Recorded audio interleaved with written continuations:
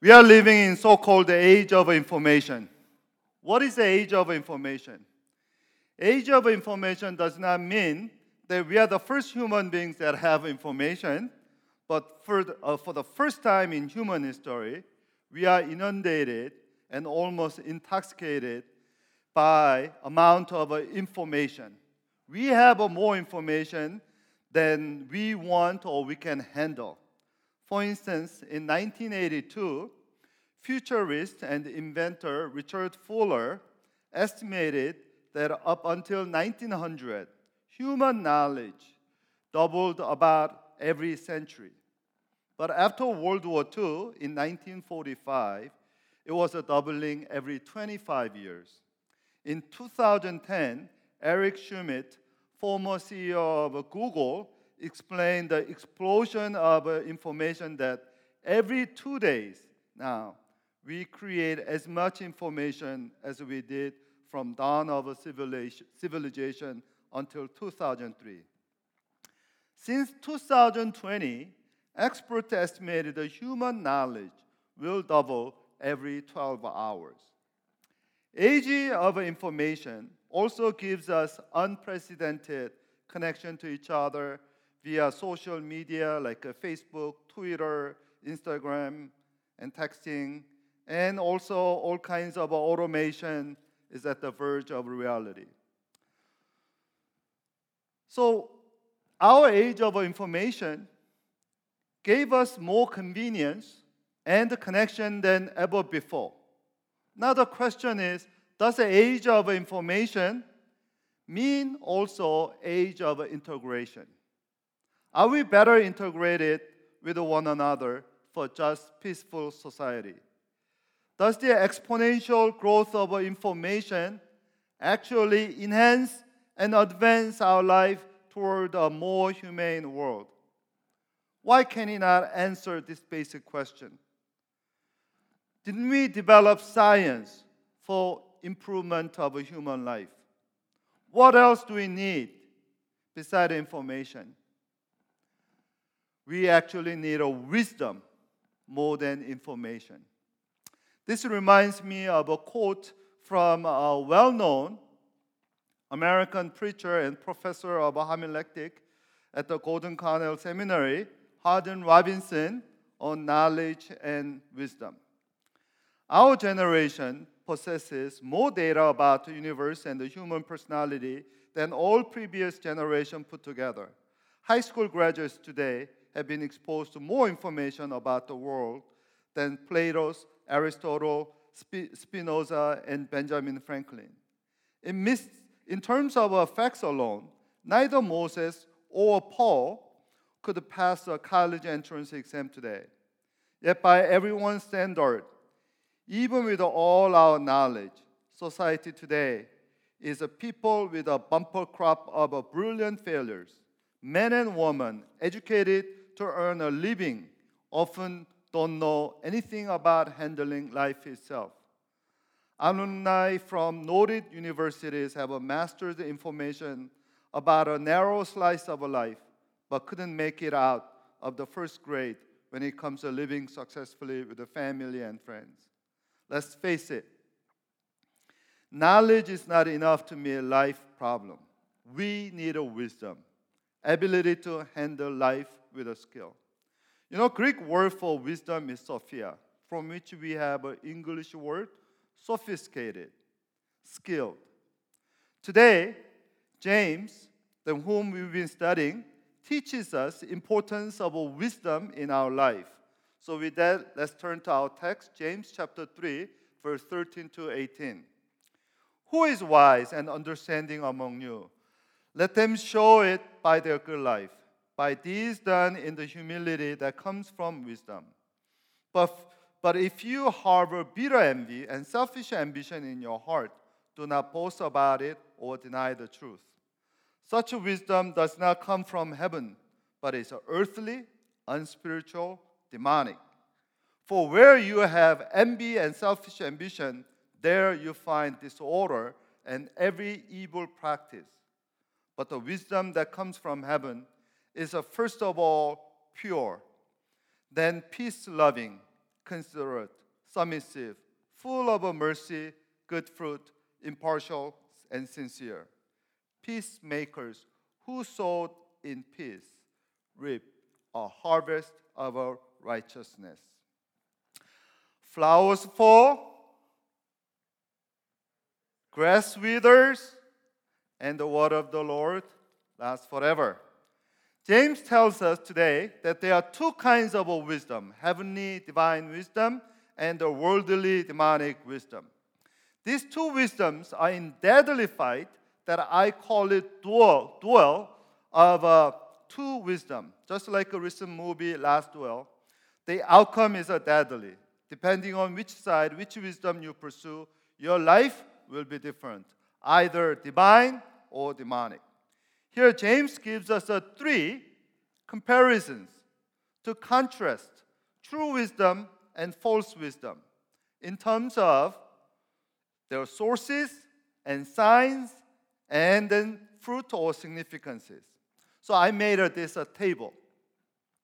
And as we fill the blanks in the table, I pray that we all recognize what is the demonic wisdom and what is the divine wisdom.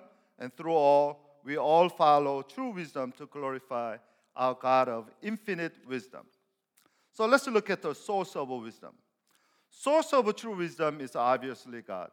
When James said wisdom that comes from heaven in this passage, verse 15 and 17, by heaven he meant God. Jewish people revered God so much that instead of calling his name, they referred to heaven. The source of true wisdom is God. Now, there are other two key words that go with true wisdom. The first word is a good deed or work. James said, verse 13, that let them show it by their good life, by deeds done. Here we must recognize that wisdom is not just a cognitive, conceptual, and intellectual. Wisdom in the Bible is intellectual and incarnated in reality. For James, wisdom is not abstract, but an act. And James got this, insight actually from his half-brother, our Lord Jesus, because Jesus said earlier in Matthew chapter 7, verse 24 this.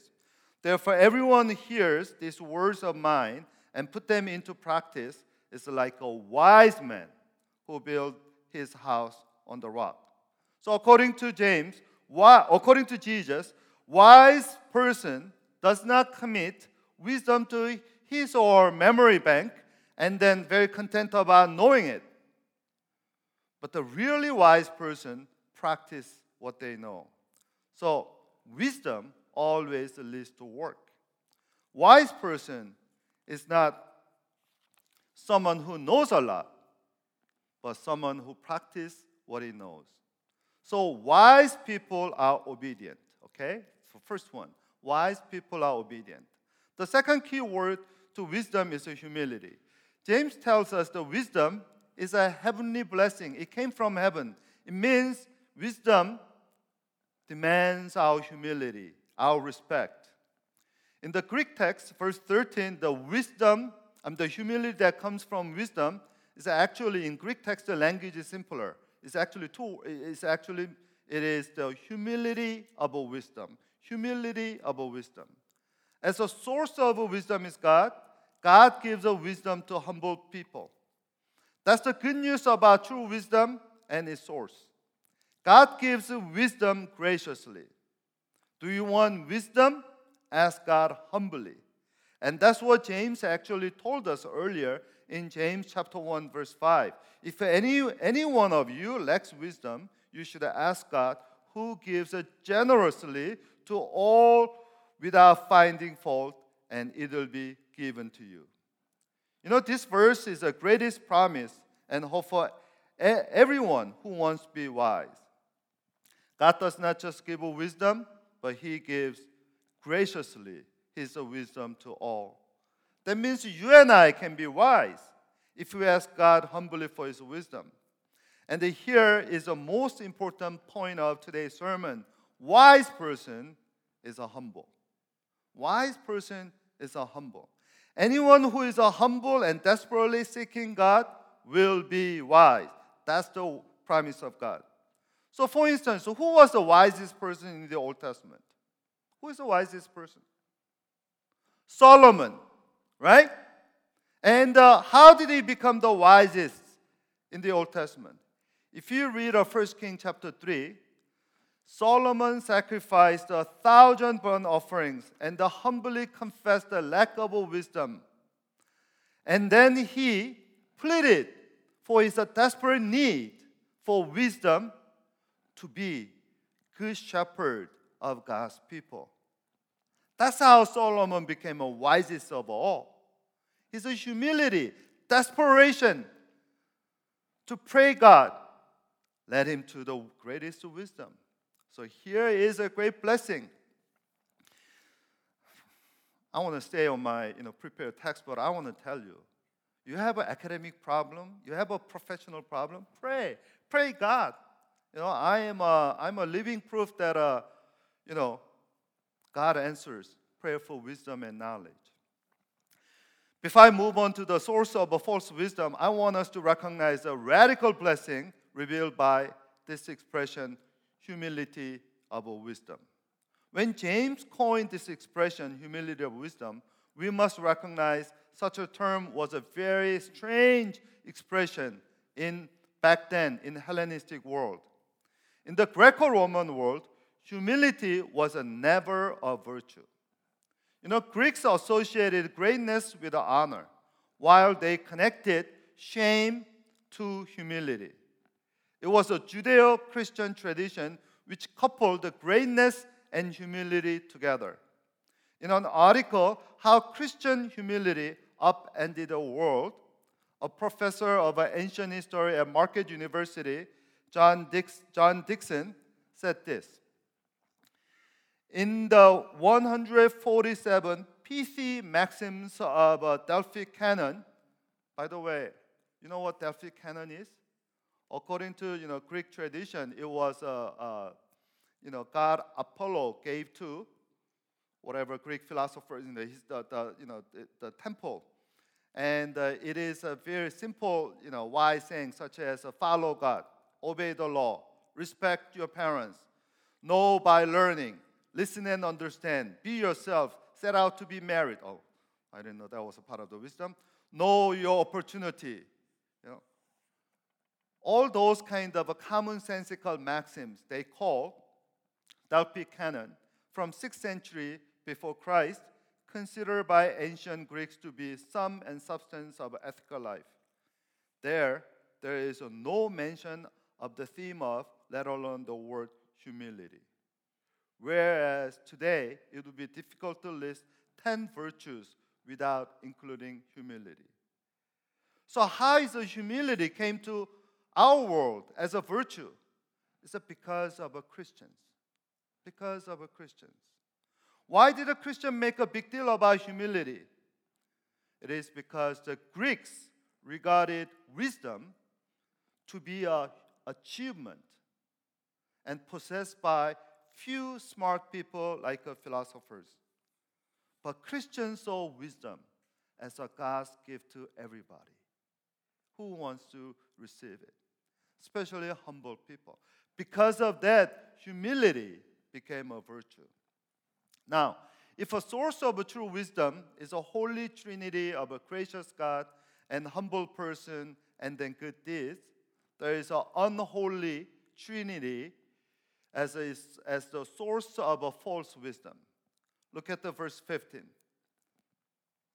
Such a wisdom does not come down from heaven, but is earthly, unspiritual, demonic. Earthly in New Testament consistently refers to that which is inferior. Heavenly means superior. Earthly means inferior. Wisdom that is earthly shuts out God and limits its scope to things on this earth. According to James, wisdom that excludes the consideration of God is in fact not simply earthly in neutral sense, but represent kind of a closure and isolation and disconnectedness. It is earthbound, or restricted to this world. The middle term, unspiritual, in Greek is actually natural, the physike, from where we got the physical, which is often contrasted with the physical in the scripture. So the significance, the meaning of a natural wisdom is that it lacks the life of the Spirit. Life of the Spirit. And the last term, demonic, suggests that false wisdom is a demon-inspired. The wisdom Satan loves is the wisdom without God, wisdom without the Holy Spirit, wisdom without any consideration of a spiritual life. It is a purely self-enclosed, self-promoted, and the self-interested. Because of false wisdom is all about oneself, one's perspective, and one's pleasure. James said it boasts and denies any truth of God. Once again, we see diametrically opposite picture of a true wisdom and false wisdom, in that person of a true wisdom is full of humility, whereas the other person of a false wisdom is full of arrogance. Now let's see the second contrast, signs of this wisdom. How do the true wisdoms and false wisdom manifest itself? When we look at the signs of wisdom, there we know how we can detect which kind of wisdom is in our heart and life. So let's go to the sign of a false wisdom first. Twice in verse 14 and 16, false wisdom manifests itself through envy and selfish ambition. Envy and selfish ambition. Why envy and selfish ambition connected to false demonic wisdom? Someone said, proud man has no God, and envious man has no neighbor. Proud man has no God, and envious man has no neighbor. When a person sees not God, but himself in the center of his world, seeks nothing but his own wisdom, he has no regard for God and his neighbors. Particularly, his understanding of a friendship is as shallow as his small self-interest. False, earthly, carnal, demonic wisdom accompanies envy because of one's selfish ambition. You know, envy is very infectious and influential, especially when we become very self-focused and self-centered. Envy, listen to me, make us not rejoice in somebody else's success. Envy make us not rejoice in somebody else's success.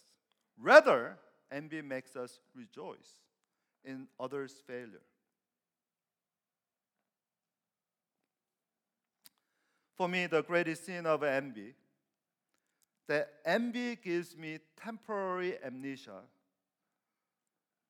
to forget how wonderfully and faithfully God loved me. Envy erases my gratitude for God's amazing grace. Envy shifts the center of my life from God to myself. When I'm self-focused more than God-focused, you know what happened? I become a hypersensitive. I become very self-protective and self-beautiful. And then with that, I began to divide people into two groups. Those who make me feel good and those don't. Instead of seeing people into two groups, those that whom I need to pray, those whom I need to pray more. How do you know our heart is healthy and our spirit is strong over against the envy? You know, the opposite of envy is encouragement and enjoyment. When we encourage someone and enjoy his or her progress, we not only beat the envy, but guess what? We become happier. We become happier. Let me illustrate this. My all-time favorite female pop singer is Linda Ronstadt. Anybody knows Linda Ronstadt? Whoever recognizes Linda Ronstadt, raise your hand. There's no shame. You know, she's much better than most singers today. You know, she had a range of singing that covers a pop, country, rock and roll, even light opera. You know, did you know she sang opera in the Broadway? And surprise all, mariachi. Yes, she sang a full mariachi, better than anyone that I know. By the way, her middle name is Maria. Linda Maria Ronstadt. She's a second-generation Mexican-American from Arizona. Dolly Parton once said, Linda Ronstadt was the singer, and all of us were imposters. In her book, Linda Ronstadt, Simple Dreams, 11-time Grammy Award singer recalls the first time she heard fellow singer named Emmylou Harris. My first reaction, quote, to it was slightly conflicted.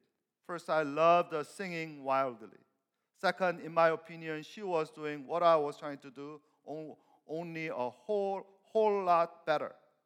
Then came a split-second decision that I made that affected the way I listened to and enjoyed the music for the rest of my life.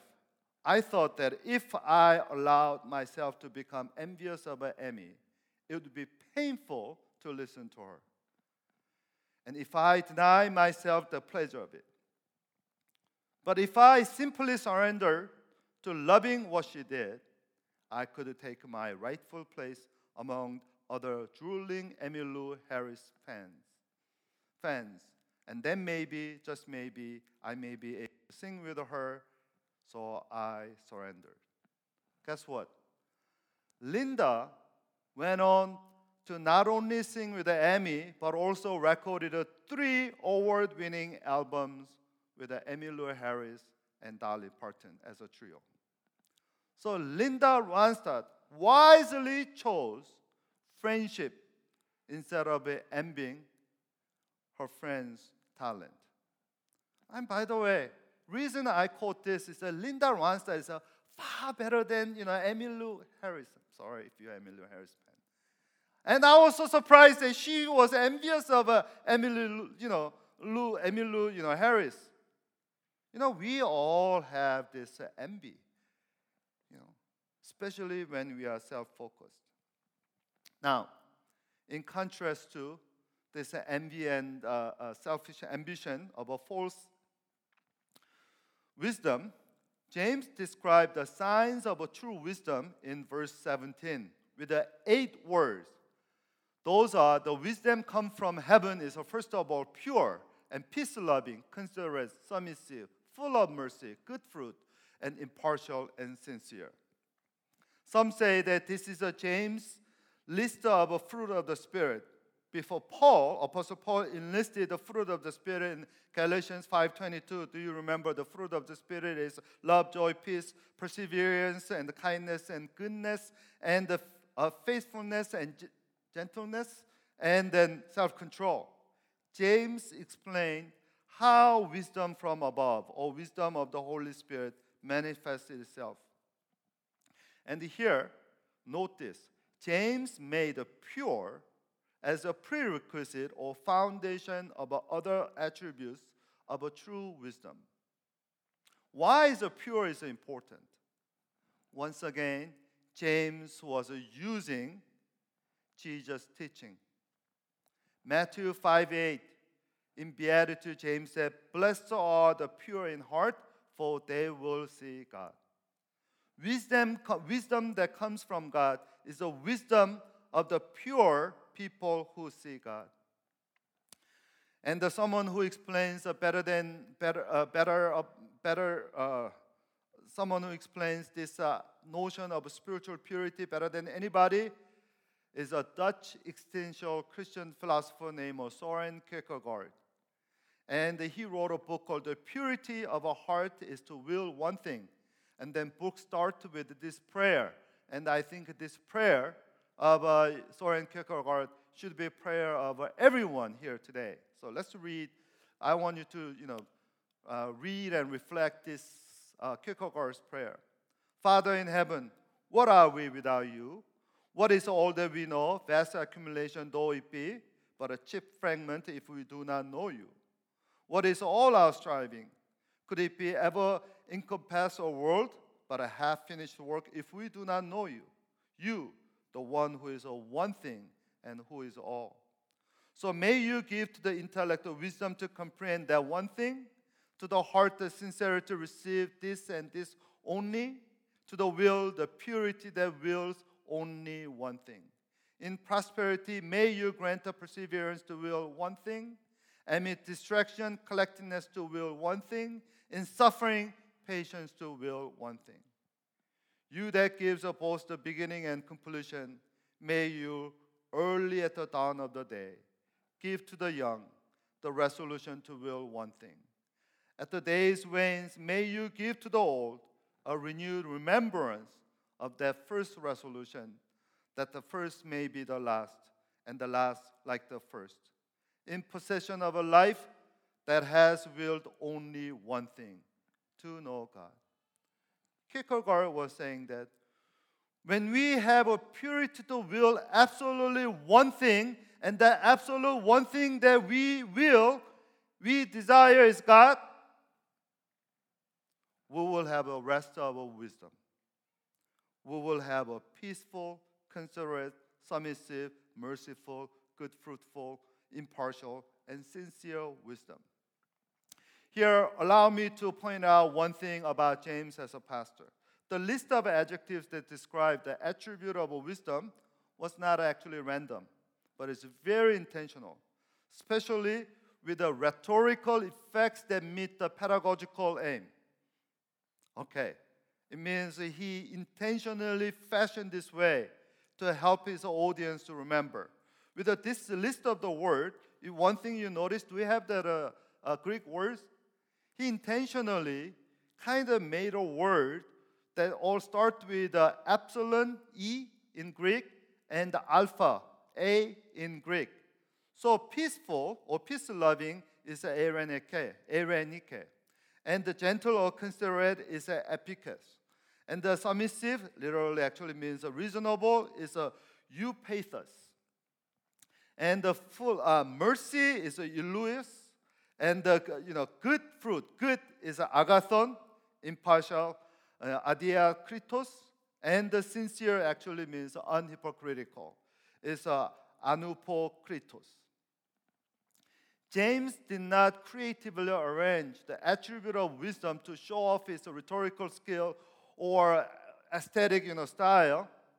He wanted his people to remember for good. The true wisdom is all about loving and loving others as God loved us. Do you notice here?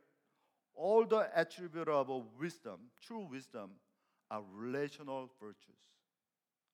True wisdom, all attribute of true wisdom is a relational virtues. Wisdom recognizes the value of a relationship more than any treasures in the world. So let me tell you this. Real wise person values relationship more than anything else. If you are relational, and if you value relationship above any financial gain, any whatever career advancement, anything above everybody else seeks, you are the wisest person before God. Seriously, if you value human beings more than anything, you are children of God, because that's how God sees us. A commentator said true wisdom is a binding force in the Christian community which fosters godly relationship. Now let me move to the final contrast, the significance or fruit of wisdom. What is the fruit or legacy of a false wisdom? Verse 16, for you have envy and selfish ambition, there you find the disorder and evil practice. Whenever you see a person of a false wisdom, you see disorder and disharmony. Greek root word for disorder actually means seditious. And the Greek word for the practice is a pragma, which are often used for the lawsuit. Legacy of an unspiritual false wisdom is a breaking of one's faith community with ungodly and selfish desires. Such person always create drama wherever he or she goes. People of a false wisdom or worldly, unspiritual wisdom, they're the kings and queens of unnecessary, unhealthy drama to divide the people and weaken relationship because they are self-seeking and self-serving. They always work for their self-convenience and self-interest above common good and service to the community. And worse, they infect those around them with the virus of this earthly, unspiritual, deceived attitudes.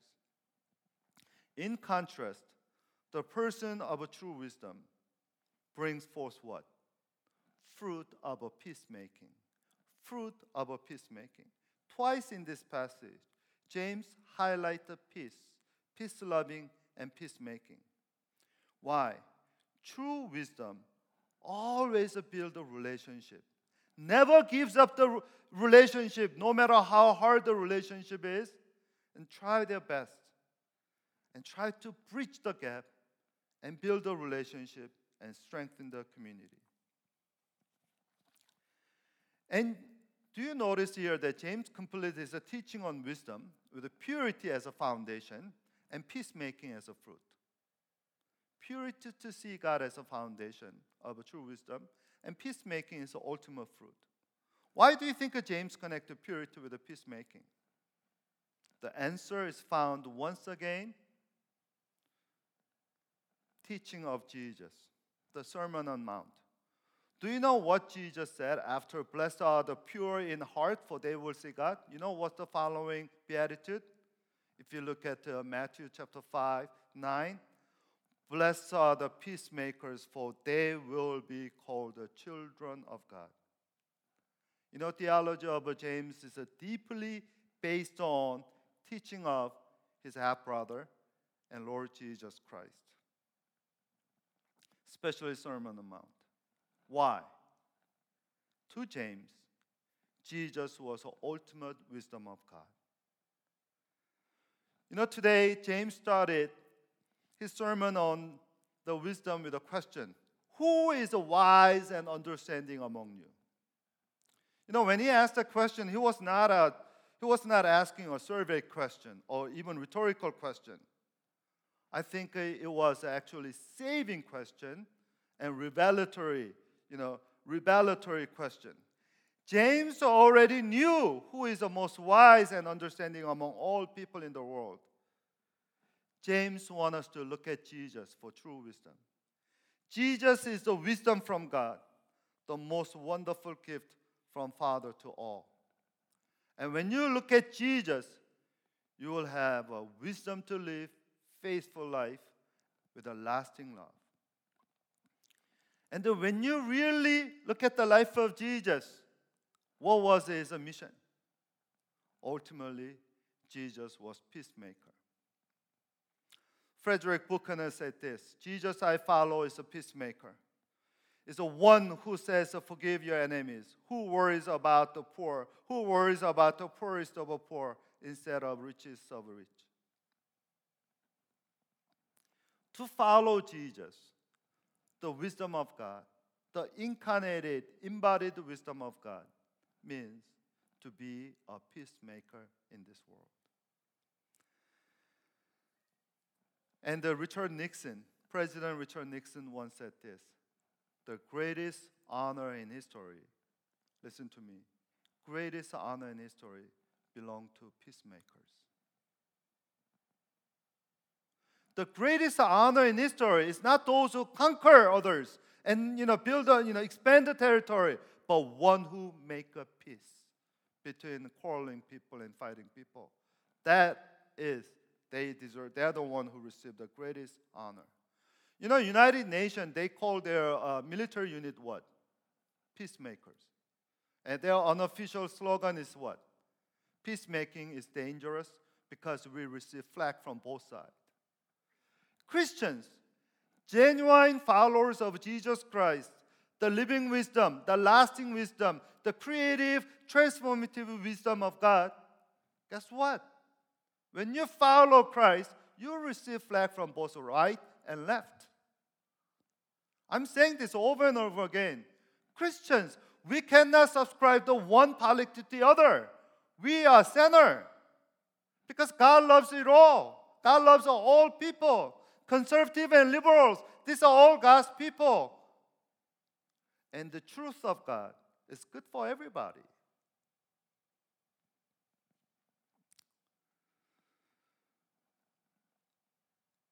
We are called to be a peacemakers. Because that's how we met God in Christ. I want to say this, the last word to you today, church. The world tells us these days, the wisest people today, those who made a huge profit off bitcoins, crypto, currency, or whoever adopted the age of information. But you know what God says? The wisest of all are the peacemakers, for they are the most honorable children of God. Peacemakers. They believe in relationship. They know God's heartache for the broken relationship, and they know God can heal and transform the broken relationships. And Jesus died on the cross and rose again from the dead. That is, a power and love is real, and with Him we can make a peace in this world. Yes, we have to carry our own crosses. Yes, you and I may be, will be shot. But with God's wisdom, we will build the peacemaking kingdom of Christ. Let's pray.